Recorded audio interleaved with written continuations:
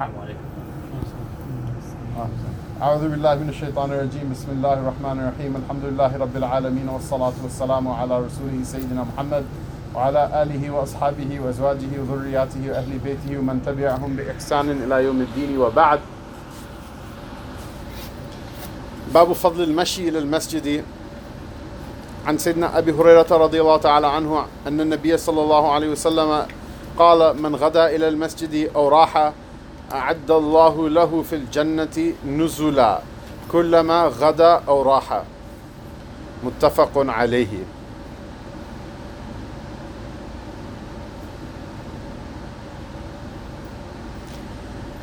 Sayyidina Abu Hurairah radiallahu ta'ala anhu narrates that the Prophet sallallahu alaihi wasallam said, it's a chapter with regards to the virtue of walking to the masajid. The virtue of walking to the masajid. Sayyidina Abu Hurairah radiallahu anhu narrates that the Prophet sallallahu alaihi wasallam said, whoever goes to the masjid or returns from the masjid, Allah ta'ala has prepared for such a person a nuzul. This nuzul be tahrik,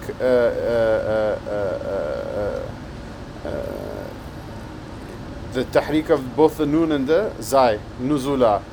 And a nuzul here بالضمتين وهو ما يهيأ للضيف من كرامة عند قدومه. It is the reception that that a host prepares for the guest in order to honor them. That the Prophet ﷺ said, whoever goes to the masjid or comes back, Allah Ta'ala has prepared for that person when they're going or when they're coming the reception of a host who prepares honor for a guest every time that person goes or returns from the masjid. It's a hadith of Bukhari and Muslim, and it's also narrated by Imam Ahmad radiyallahu ta'ala anhu.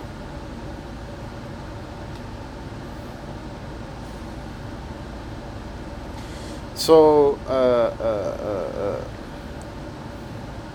the Shaykh Akmal ad-Din, he writes in the Sharh of the Masharik al-Anwar. Masharik al-Anwar is the hadith collection that was read in the hadith collection that was read in the Madaris, in the Darsh Nizami before the Mishkat al-Masabih came. So you have now the way the Darsh Nizami is that so the Masharik al-Anwar is a collection of a hadith. So you have to, first of all, when the muhaddithin say Masharik al-Anwar, you have to be able to differentiate between two books that have the same name. One is written by Qadi Riyād, which is a dictionary of the terms that come in three books: the Sahihain, Bukhari and Muslim, and the Muwatta. The terms, like all the words that are there, he gathered them together, put them in alphabetical order, and then explains the usages of them in the hadith of the Prophet ﷺ. So it's a dictionary, but it's a dictionary prepared specifically for what? For reading hadith. The other Masharik al-Anwar is a collection of hadith.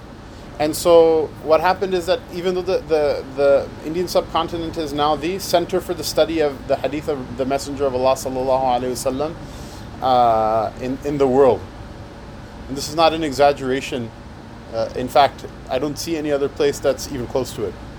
There are many great muhaddithin, no doubt, in many parts of the world, but the sheer proliferation of the knowledge of hadith is not there in any other part of the world like it is in the Indian subcontinent. That Dars Nizami, that old school madrasa curriculum, which was studied either institutionally or individually, that you read one book after the other, but the curriculum is there. Originally, the reading of hadith was done for tabarruk. It was done just for barakah at the end of a person's study of the ma'qulat, like logic, Arabic grammar, rhetoric, etc. And then reading fiqh, usul fiqh, and the other funun in ulum. And so the Masharik al-Anwar was like a survey of a hadith that a person should know.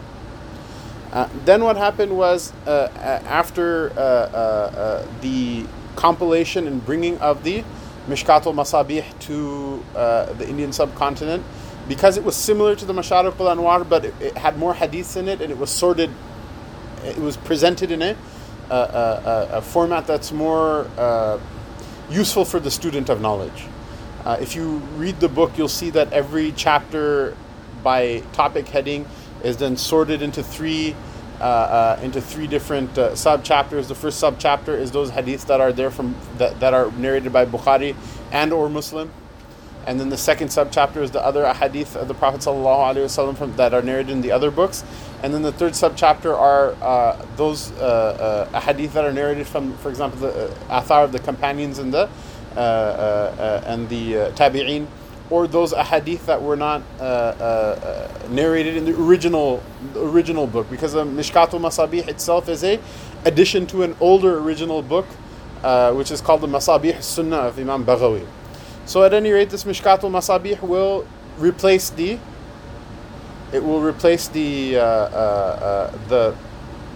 Masharaq al-Anwar, and then afterward, when the sanad of the Sihah Sitta come to the Indian subcontinent from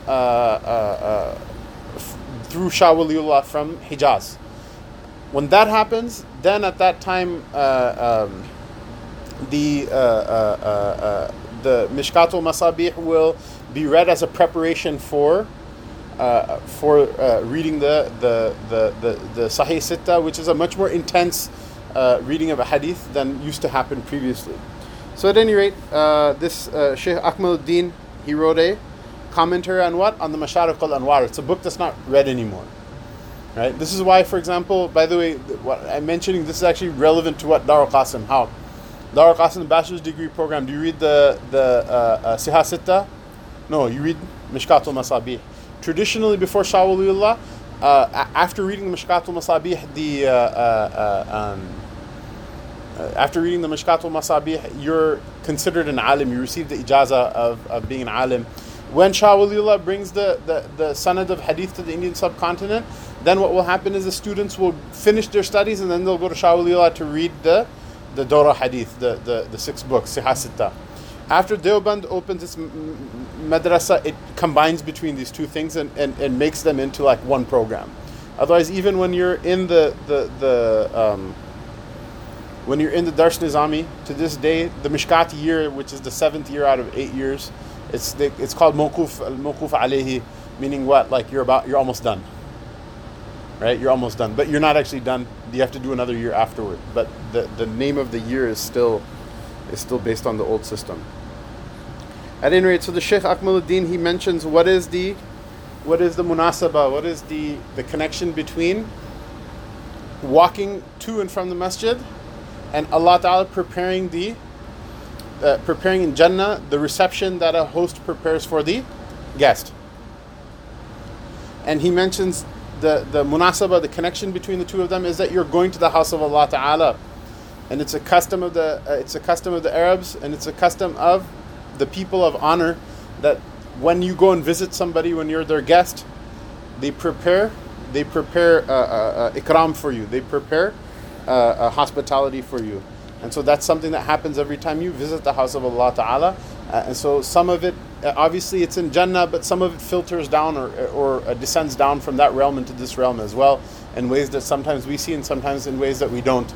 And some small portion of it that we get in this world we get, and the greater portion of it is going to be manifested on the Day of Judgment. وعنه رضي الله تعالى عنه قال من تطهر في بيته ثم مضى إلى بيت من بيوت الله ليقضي فريضة من فرائض الله كانت خطواته إحداهما تحط خطيئة والأخرى ترفع درجة رواه Muslim. The Prophet ﷺ said that whoever purifies themselves in their own house, meaning what? It's a sunnah when you go to the masjid to make wudu at home. It's a sunnah to what? To make the wudu at home.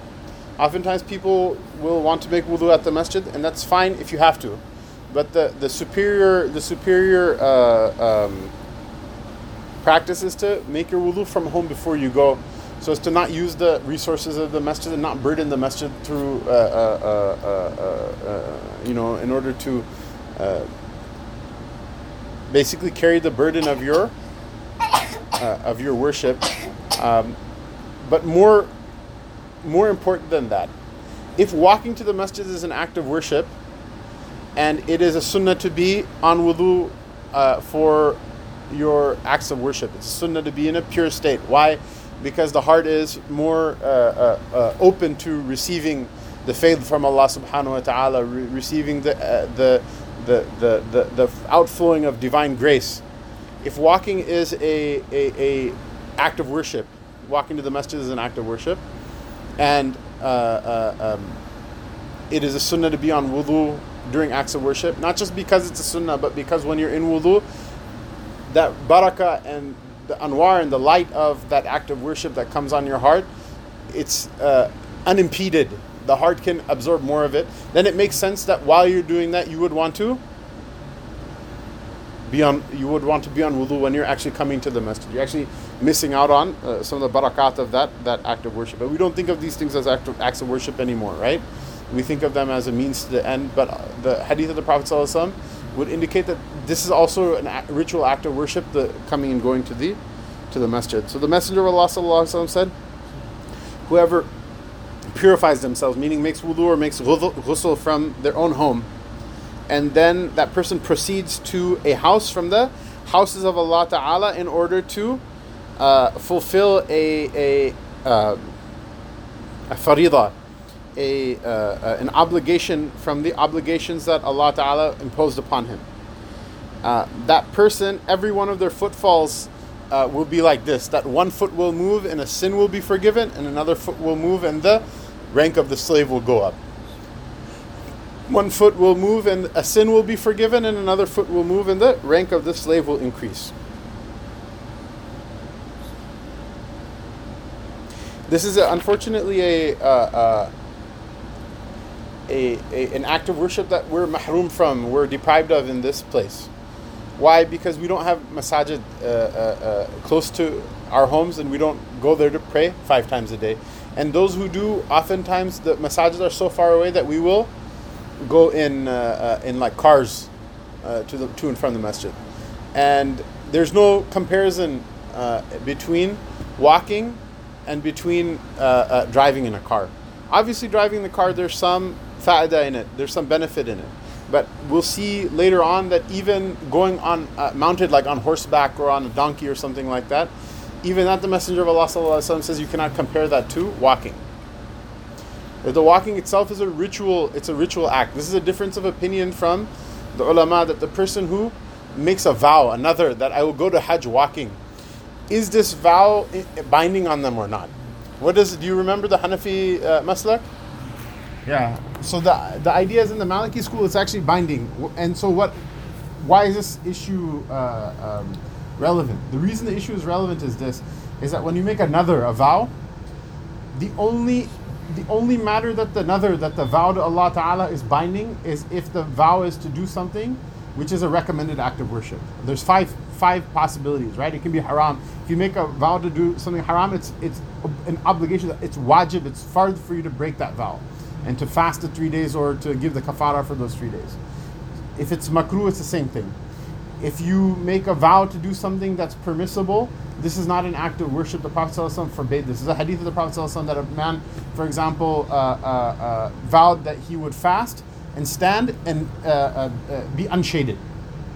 And so the Prophet ﷺ told his companions, tell him to go and sit in the shade, sit down in the shade, and let him finish his fast. Meaning what? The two things: the sitting is permissible. It's not an act. Standing is not an act of worship. And being in the sun is permissible. Being in the shade is permissible. Right? Being under the sun is not an act of worship, but fasting is an act of worship.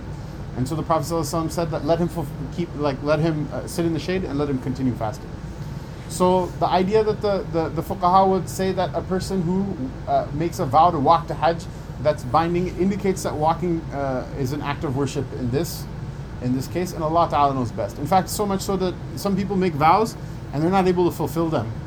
at one time. Like if a person is not in good enough shape to be able to walk the entire way to Hajj, the fuqaha say that they can walk, and then the rest of the way that they ride, they can come back and make up the rest of the walking separately, because it would, because the haraj involved with somebody some people who make a vow and then they don't fulfill it. But the idea is what is that walking itself is an act of worship.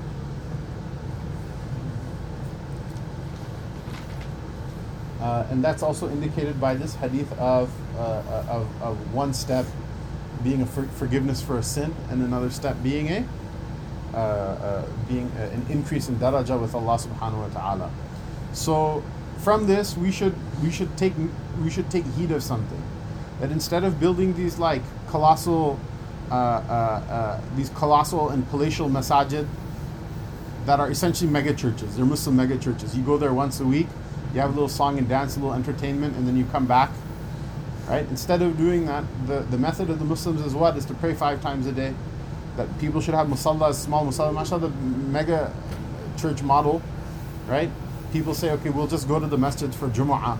That's fine. You have your jami' masajid, they're already built in most places in America. Stop wasting your money on these ogre-like institutions that are oftentimes mismanaged and then disproportionately concentrate the authority in the community in the hands of people because of their wealth. Instead of funding those institutions, start making small musallas in different places. It's easier for zoning. How many people, like if we open a musalla in our whatever square block, the area bounded by Addison and North Avenue and Fullerton and Villa, how many people would come for salat? Maximum 30, 40, right? All you do is buy 2 lots, one next to each other. That's enough parking to get zoning. Nobody's going to crowd out the masjid Asr on a Tuesday. Close it for Jummah. People can go to IFS, people can go to Dar es Salaam, people can go to Albanian, for Jummah. But those small places that people go 5 times a day, that is a vehicle for, like I would say, 80% of the spiritual progress that a person makes through Islam. Again, can't look at Islam only through the prism of the law. Islam is more than fiqh. The fiqh is there to vouchsafe the benefit of the acts of worship. The benefits are in the spiritual realm. It's not legal that some court is going to write you a check or something like that. Oh, you prayed correctly, And the hereafter, there may be some transactionality with regards to your deeds like that, but the bulk of your reward is still going to come through the spirituality. That a man may pray 5 times a day and another man may pray 5 times a day, and the one who's praying 5 times a day in the masjid, they did the same amount of work or marginally more work. Instead of praying in their in their own home, they walked a street over and prayed a street over. And how much more reward did they get? But look at how the deen follows with these things, right? Because form follows function. You either try to fit the deen into your life or you try to fit your life into the deen. Form follows function. If there's a musalla in every neighborhood, then what's going to happen? Muslims will live within walking distance of each other. Right now we're spread apart. That's why the hearts are scattered, the minds are scattered. There's no political clout. There's no economic clout. I mean, the worldly people, if you tell them about spiritual benefit, they're like, yeah, whatever, pie in the sky in July. But at least they understand, dollars and cents. They understand votes. They understand, people. MashaAllah, 2 Muslim sisters got elected to Congress. Allah Ta'ala give them tawfiq to do what's best, inshallah, and guide them to do what's best, and give them the courage to do what's best. And give them the tawfiq to make tawbah from whatever wrong things that they ideas that they may have had in the past, like everybody does. But people get happy as if mashallah, Islam is now relevant because 2 Muslim sisters got elected to Congress. That's great. If we actually lived in the same place, 2 Muslim sisters would have been elected to Congress from the 70s.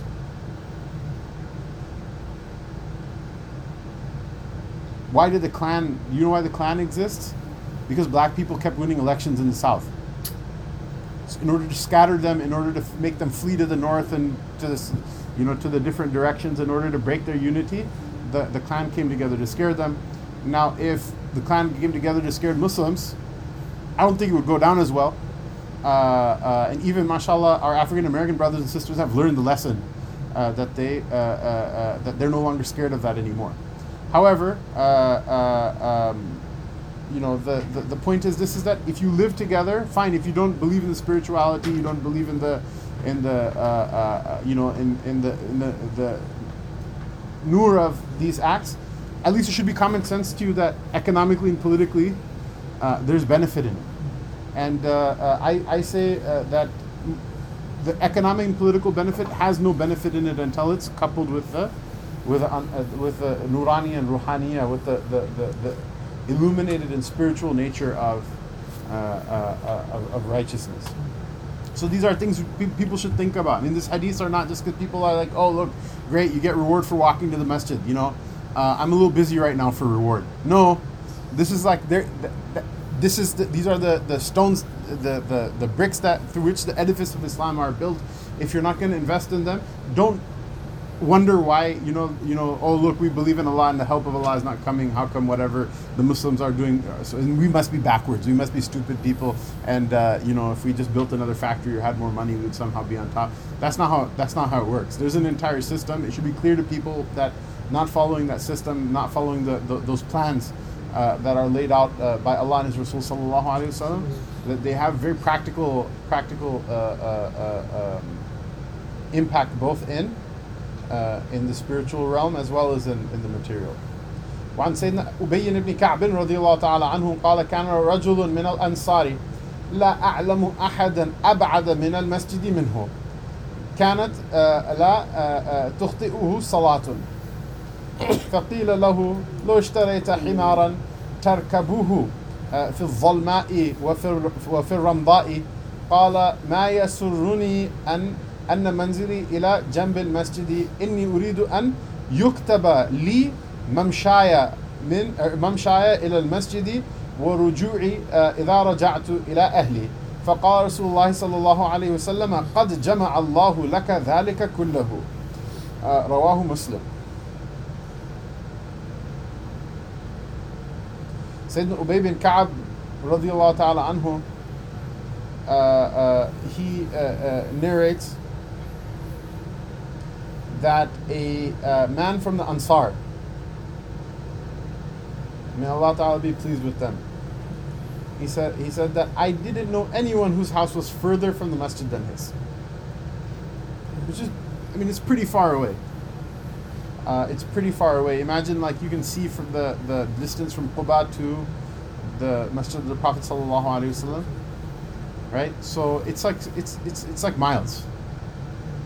He said, I didn't know anybody whose house was further from the masjid.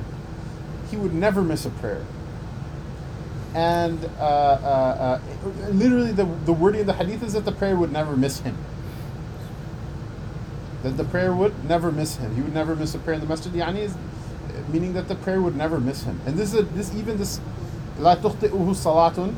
This even the wording shows adab with Allah Ta'ala, right? Because we think we're doing something, but really it's a manifestation of Allah Ta'ala's fadl and His grace on us. So even the wording has adab with Allah Subhanahu wa Ta'ala. Everything okay, kids? Okay, go ahead and turn it off then.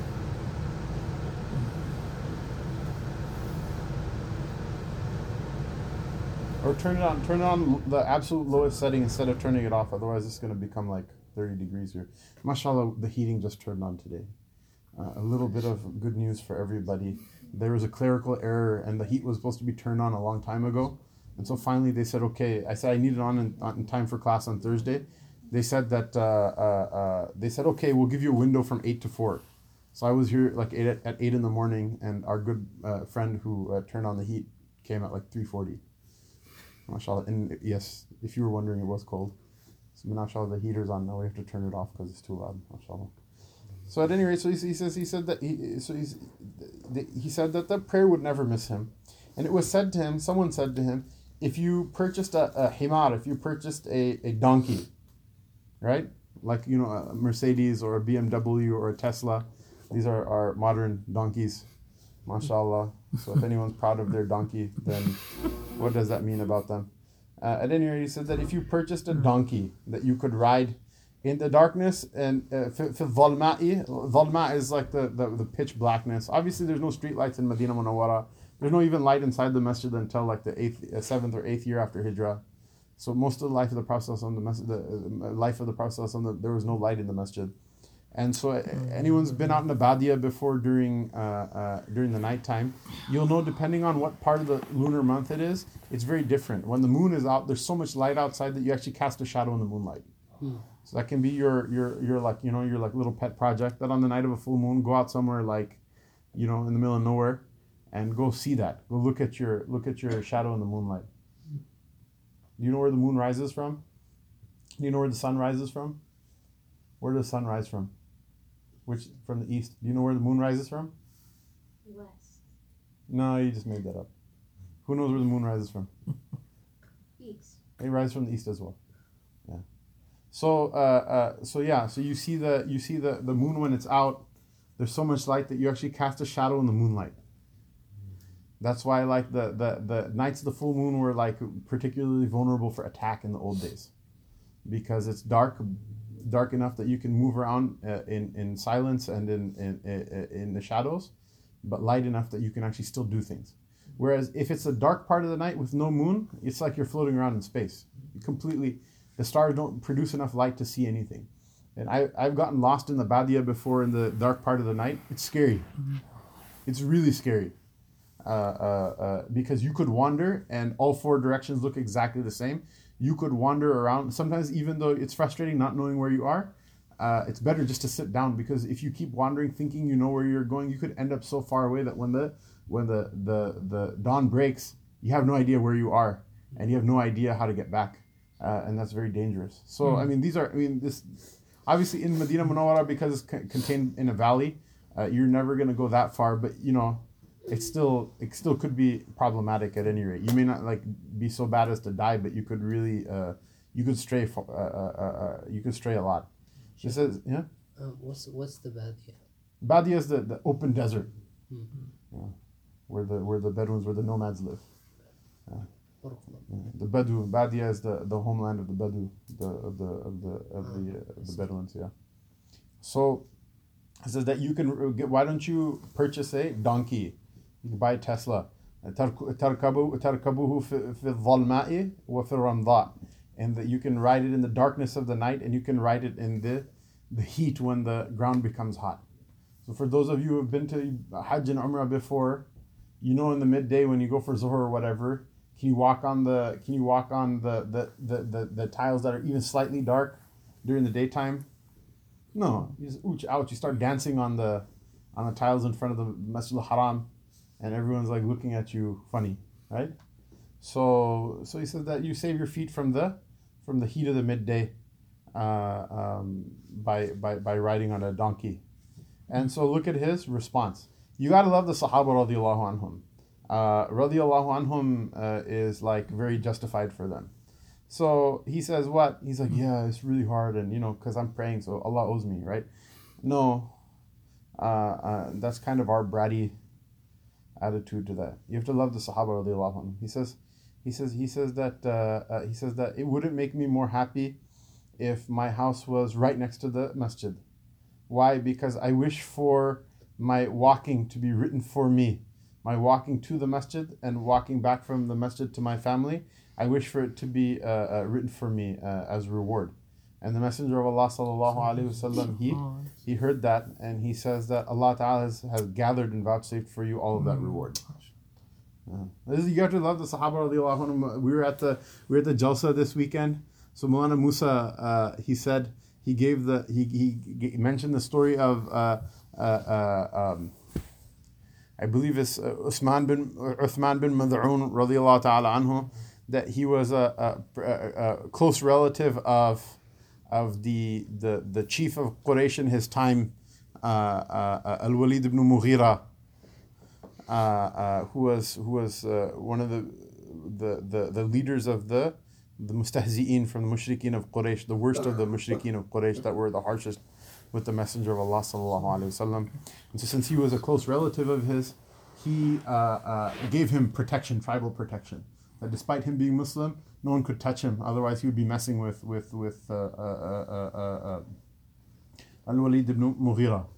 And so when Uthman bin Mad'un, who was a very pious person and a person who was known for his like really intense mujahada, struggle against his own nafs, when he realized that I'm the only one who has protection, everyone else is, in the way of harm, he also did something from the common sense of Iman as well, is that you don't enjoy while your brothers are suffering. And so he told Walid bin Mughira that I return your protection to you. Whatever the rest of the people are going through, I'm with them. Mm-hmm. And so what happened was a man picked a fight with him and he put out one of his eyes. And Al-Walid ibn Mughira says to him, he says, I'm in the protection of Allah Ta'ala. He says, what kind of protection is this that Allah gave you, that your one eye has been put out? He said, when you're in my protection, both eyes were fine. He says, now that you're supposedly under the protection of Allah, one of your eyes is put out. And so look at because every person has a logic, right? This mushrik and kafir worshipper of wood and stone, he has his logic. And then Uthman bin Mad'un, what kind of jawab that he gave to him, what kind of response he gave to him? He said that if you knew what the eye that got put out, the joy it will experience when I meet Allah Ta'ala, then the left eye would wish to have the same treatment as well. Which amongst a number of other things, like being very epic, it's like being OG without getting a tattoo. Above that, it put to shame these people who considered themselves to be the tough guys and the people of virtue in Jahiliyyah. It shut them up. So that's why we say radiyallahu anhum after their names and not ours. Inshallah, Allah Ta'ala say it after ours, but it's going to be from His fadl if it happens. It's not anything that we earned. Even if we got to that point, we would have not known to be like that except for because of them. And it's easy to rip something off. It's very difficult to do it in the first place. وعن سيدنا جابر رضي الله تعالى عنه قال خلت البقاع حول المسجد فأراد بنو سلمة أن ينتقلوا قرب المسجد فبلغ ذلك النبي صلى الله عليه وسلم فقال لهم بلغني أنكم تريدون أن تنتقلوا قرب المسجد قالوا نعم يا رسول الله قد أردنا ذلك فقال بني سلمة دياركم تكتب آثاركم تكتب آثاركم فقالوا ما يسرنا أن كنا تحولنا رواه مسلم ورواه البخاري معناه من رواية أنس رضي الله تعالى عنه.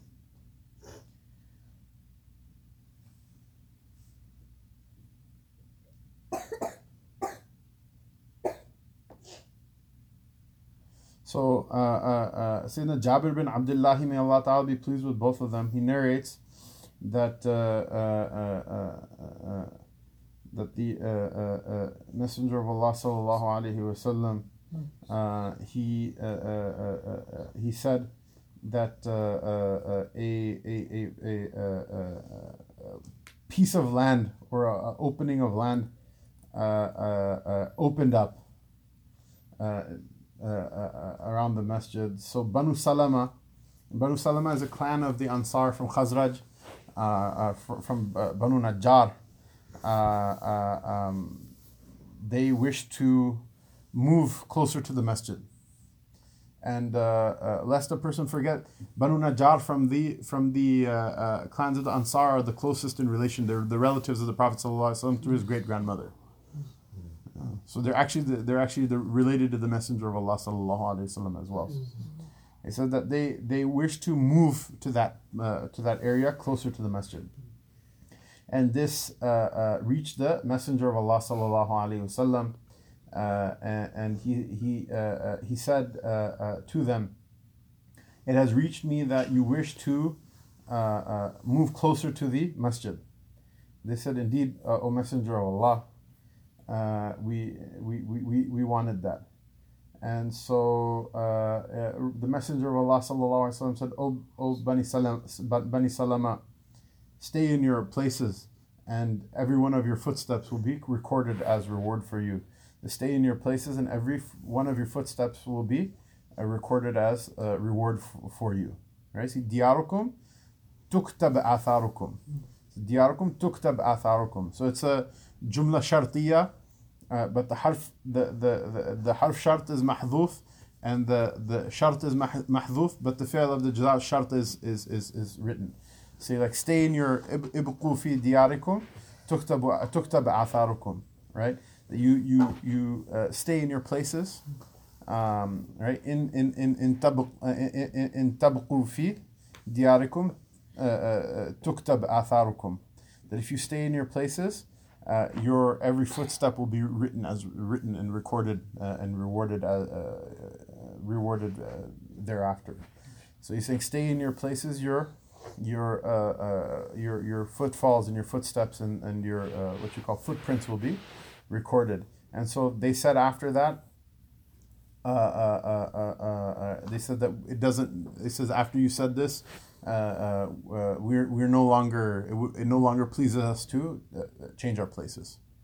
To change our places. And this hadith is narrated by Sayyidina Anas bin Malik radiallahu anhu as well. So the question is, what? Go. So the question is that.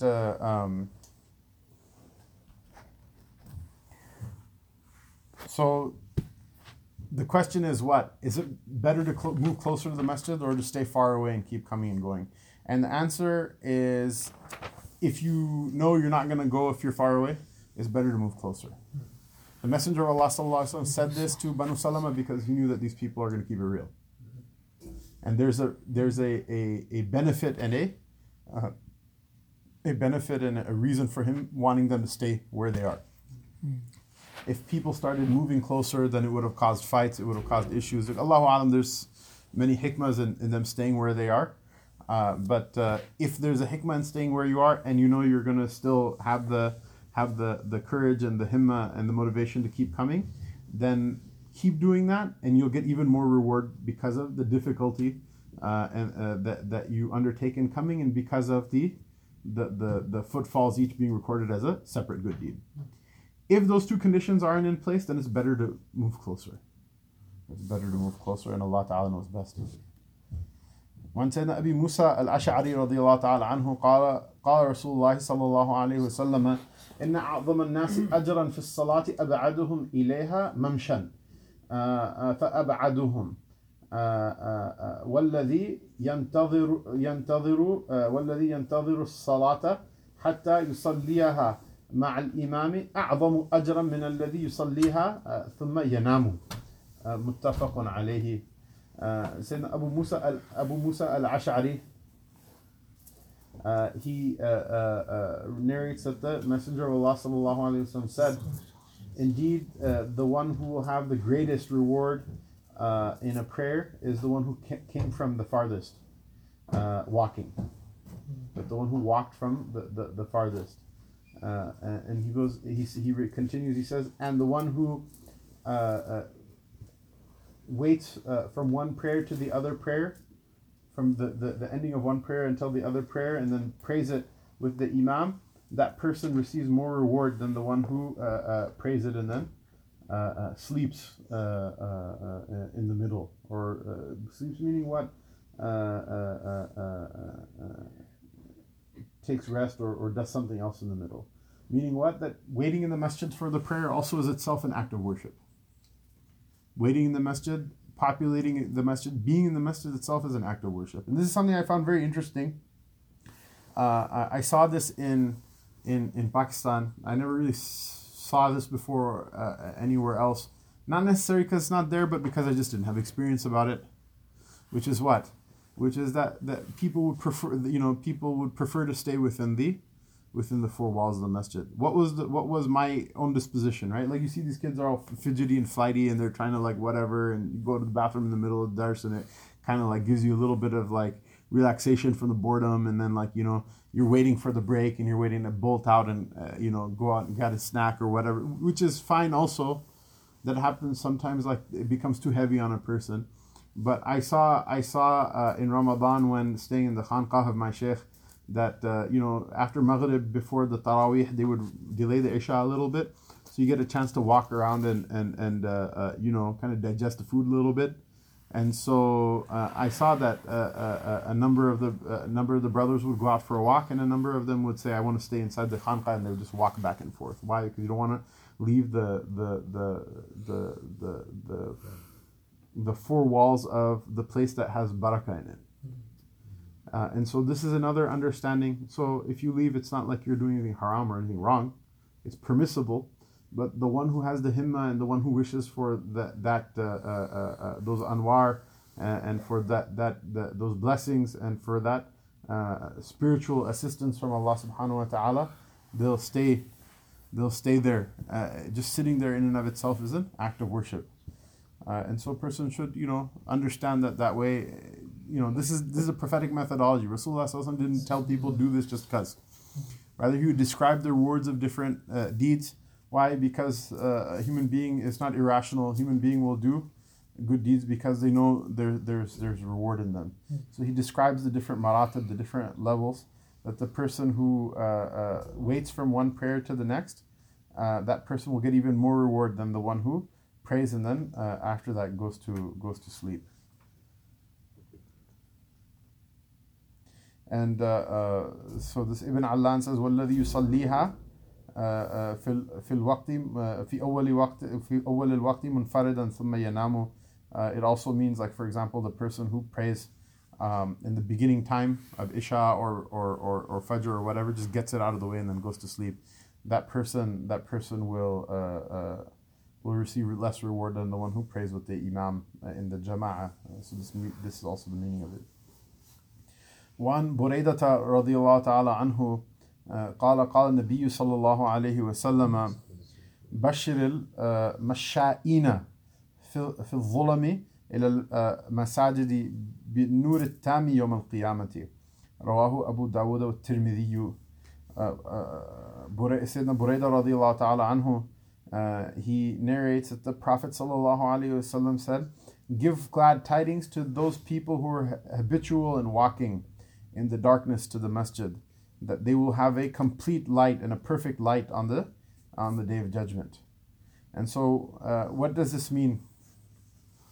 What does this mean? Like I mentioned, in the old days, people didn't have street lights. It's scary.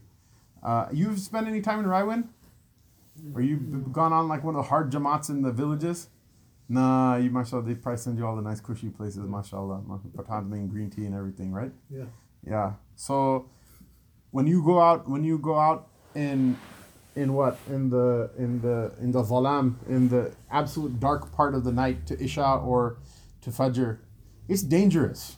It's actually dangerous. You have to walk slowly. I don't know if people haven't lived in the village. Alhamdulillah, I had from the fadl of Allah Ta'ala, the experience living in the village, both in Mauritania and in actually the village was an upgrade compared to Mauritania. That was the Badia. Pakistan was the village.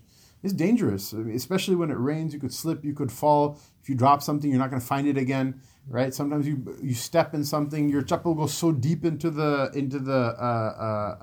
mud, your sandal, for those of us who are less indically inclined in our linguistical prowess, your chappal goes so deep into the mud, if you instinctively pull your foot up, which is what you do, sometimes it takes you do these things for muscle memory, it takes you a second to realize something was wrong. You pull your foot up, you realize your chappal isn't there. It's like two and a half feet in the mud. What are you going to do? Sometimes just to reach in there, you're just going to get yourself stuck even worse. And there's nothing worse than not nothing worse. You know what's worse than getting stuck in the mud on the way to the salat and you can't even make the salat? And if you walk back to wash the mud off, you're going to miss the salat, but you can't walk into the masjid. So you actually woke up to go to the salat and you're going to miss it now. What's worse than that is like getting stuck on the way to the bathroom. Now you have to go to the bathroom and you're stuck, right? People haven't been through these experiences yet. Mashallah, even our quote unquote tasawwuf is like handed to us on a plate. Okay, I'm going to be Sufi now, so I go and buy my jubba online, for $300, and it's fitted, and I get my $200 tasbih, because, we can't get caught without the best. And, I ordered my, whatever coffee, and the coffees have, one real Sufi sounding names, and, you know, and like the Instagram like spiritual looking filter and stuff. What is that? What are you gonna do with? I mean, those things are fine, but like if that's all you ever experience, then man, you need to like I don't know what you need to do. You need to do something that's you're not doing right now because you're not gonna get it from there. Whereas this is just like going to Fajr, mashallah, will teach you like 70 lessons about spirituality. And so this is the Messenger of Allah sallallahu alaihi wasallam says and this is it, man. Anything there's like even a slight amount of harajin, like oh man, it's difficult now, right? Whereas like man, like people like go out and they're like you have to make dua, ya Allah, get me to the masjid because stuff could go wrong. You slip and fall, mashallah. When someone like Imran Qasim slips and falls, it's funny. When someone like me slips and falls, like you break bones. Right, you look at all the dinosaur fossils, right? The Tyrannosaurus Rex, when he falls, his neck will break in weird angles and things like that. He doesn't get up again, right? So people used to do this. They used to do these things. So the Messenger of Allah sallallahu alaihi wasallam, that's what he's saying is that give glad tidings to those people who are habitual of walking in the black part of the night, that they will have a perfect and complete light for them on the Day of Judgment, which also means what? That this is the sign of kufr, right? That يقول لما حشرتني أعمى وقد كنت بصيرا قال كذلك أتتك آياتي فنسيتها كذلك أتتك آياتنا فنسيتها وكذلك اليوم تنسى. That's just the person of kufr will say, oh my Lord, how did you raise me? Do you mind shutting the door? How did you raise me blind when I used to have sight? And Allah Ta'ala says, just like my signs came to you and you deliberately ignored them, just like that, this day you're ignored. So that's one extreme. Kufr is complete blackness on that day, right? الظلم ظلمة يوم القيامة. الظلم ظلمات يوم القيامة, right? It's a hadith that dhulm, oppression, will be darkness on the Day of Judgment. On the flip side, the person who used to walk in the black part of the night to the masjid, Rasulullah sallallahu alaihi wasallam said, give them glad tidings of a complete and of a perfect light on the Day of Judgment. But it's for those people who, fear and danger is like just part of the deal. Fear and danger is part of the deal. And if a little bit of fear, or a little bit of danger puts you out of commission, you're still Muslim, alhamdulillah. If you're still praying, there's still khair in you. But, alhamdulillah, mashallah, you should know that there's some deficiency there. And that this is not the complete this is not the complete deen. This is not the way it was supposed to be practiced, because the people before us, even these things, they used to put up with quite a bit of grief and put up with quite a bit of difficulty, which is fine. That's good. There's khair in that. The Islam of like comfort is not. I mean, it's not recognizable from those people. Rather, a little bit of that, it actually is good for you. It actually makes you a better person. It's actually the person who is able to manage a little bit of fear and a little bit of discomfort and a little bit of hardship. They save themselves from a greater fear and a greater discomfort and a greater hardship. Because people say, oh well, the deen is not supposed to be haraj. Well, what's haraj? Is haraj a little bit of haraj, or is a lot of haraj? Take a little bit and meter doses so that Allah may spare you from the greater haraj. These things, by the way, you can't like learn them on your own. Someone from India asked me, like a reporter from Bombay asked me through the internet, I work for some publication, so can you answer these questions? I wanted to have an interview, and so I've been putting it off for a couple of weeks. So today I'm waiting for the heater guy to come. So he said just record the answers to the questions and we'll publish. I don't even know if he's going to publish it or not. But one of the questions he asked was what do you give advice? What advice do you give to people for learning about Islam on the internet? And I'm don't. I'm go sit in the masajid, go visit the imams, visit the ulama. Obviously, everyone's going to claim that they're the best, right? Except for me. Mashallah, you can go to Sheikh Mansour instead. But everyone's going to claim that they're the best. But go sit with them and then see what's there, what you learn from one person, what's more amazing about one person than the other. Get an orientation about all of those things.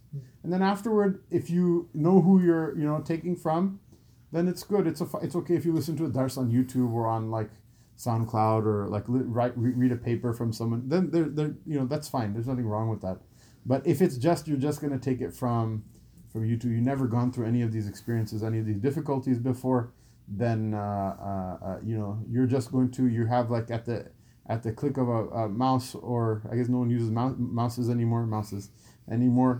You can just something displeases you can shut it off immediately and then find something that pleases you. What you'll end up with afterward is some sort of like aspartame sheikh, which is fine. It's sweet and it has no calories. The problem, it gives you cancer afterward. So you're not going to learn this stuff from those people. I mean, it's almost already half hypocritical that we're just sitting in a dars reading about it. But Allah Ta'ala have mercy on our weakness and in our on the pitiful state that we're in. At any rate, we should know as an abstract concept that these things are acts of piety. Maybe Allah Ta'ala will vouchsafe them to us. وعن سيدنا أبي هريرة رضي الله عنه أن رسول الله صلى الله عليه وسلم قال ألا أدلكم على ما يمحو الله به الخطايا ويرفع به الدرجات قالوا بلى يا رسول الله قال إسباغ الوضوء على المكاره وكثرة الخطى إلى المساجد وانتظار الصلاة إلى الصلاة فذلكم الرباط رواه مسلم. Sayyidina Abu Hurairah radiallahu anhu narrates a very epic hadith, very high levels of epicness in this hadith, mashallah. If there was a hadith which is like the theme hadith of this place, then it would be this hadith, or at least it should be. That the Messenger of Allah sallallahu alaihi wasallam was telling the companions, shall I not tell you about those things that Allah Ta'ala will forgive sins because of, and that Allah Ta'ala will raise ranks because of. And they said, indeed, O Messenger of Allah. So what do you think he said?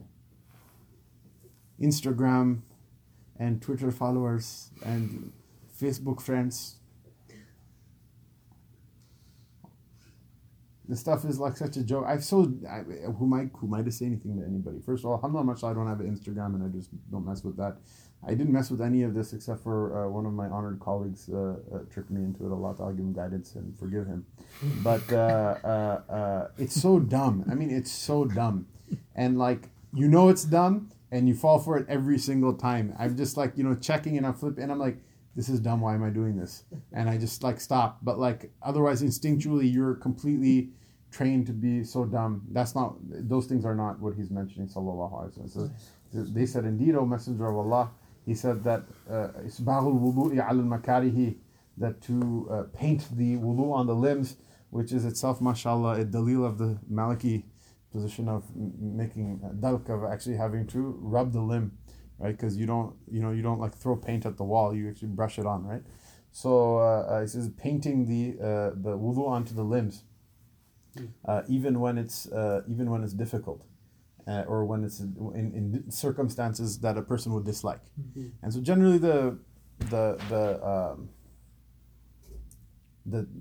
commentators will say like when it's really cold.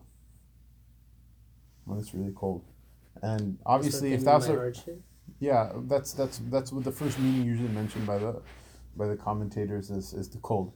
Obviously they lived in the Arabian Peninsula and we live in Chicago. Alhamdulillah, we have heated houses and things like that, but it gets really cold over here. But the meaning carries more things than that, right? What is it? Taking your socks off, washing your feet in the sink when, whatever, you're afraid that Jim at work is going to shoot lasers out of his eyes and kill you, or whatever irrational fear people have in wudu. It's okay. You'll survive. Even if someone gives you a hard time. You remember that time were you there when I went to UIC? I think you had already graduated. Abdul Manan and these guys were all there. When I went to UIC and the cops threatened to arrest me for making wudu, and then they realized, oh God, this guy knows English, so we should probably back off. But it's happened maybe 2-3 times in my life out of hundreds of times making wudu in public places. One was at UIC, one was at O'Hare.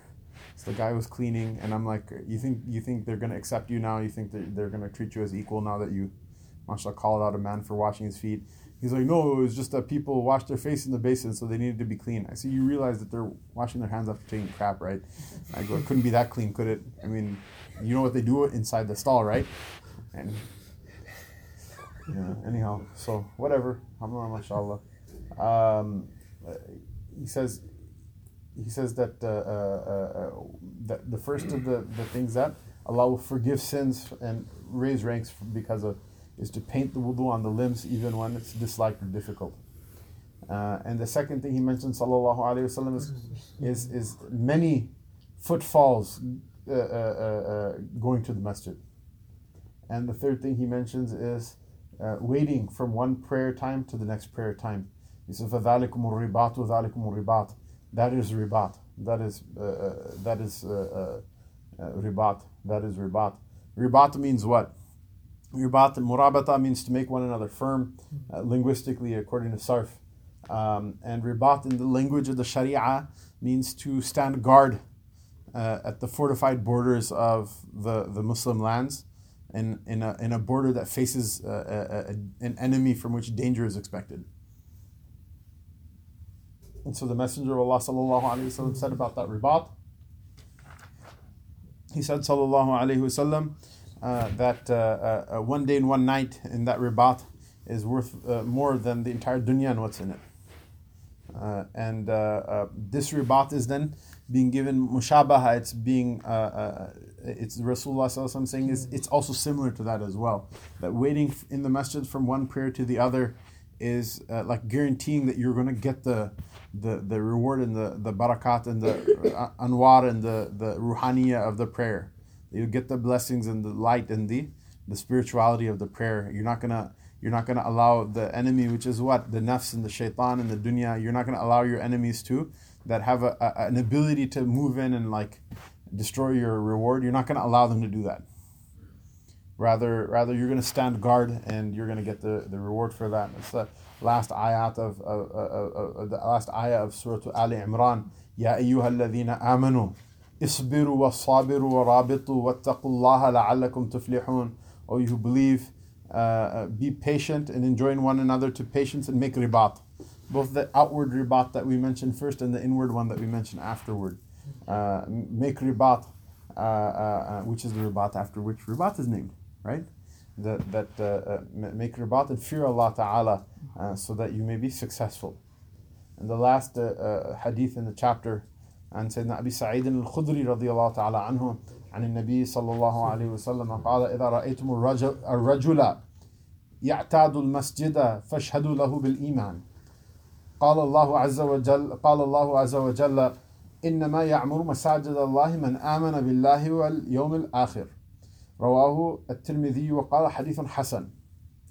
سيدنا أبو سعيد رضي الله تعالى عنه الخدري narrates from the Prophet sallallahu alaihi wasallam, who said, if you see a man coming back and forth frequenting the masjid, then bear witness for him that he has faith. Why? Because there's no other reason a person would do that. If there's another reason a person would do that, then maybe this is not like a blind statement, but there's reason in it, right? Why? If there's no reason to come and go, right?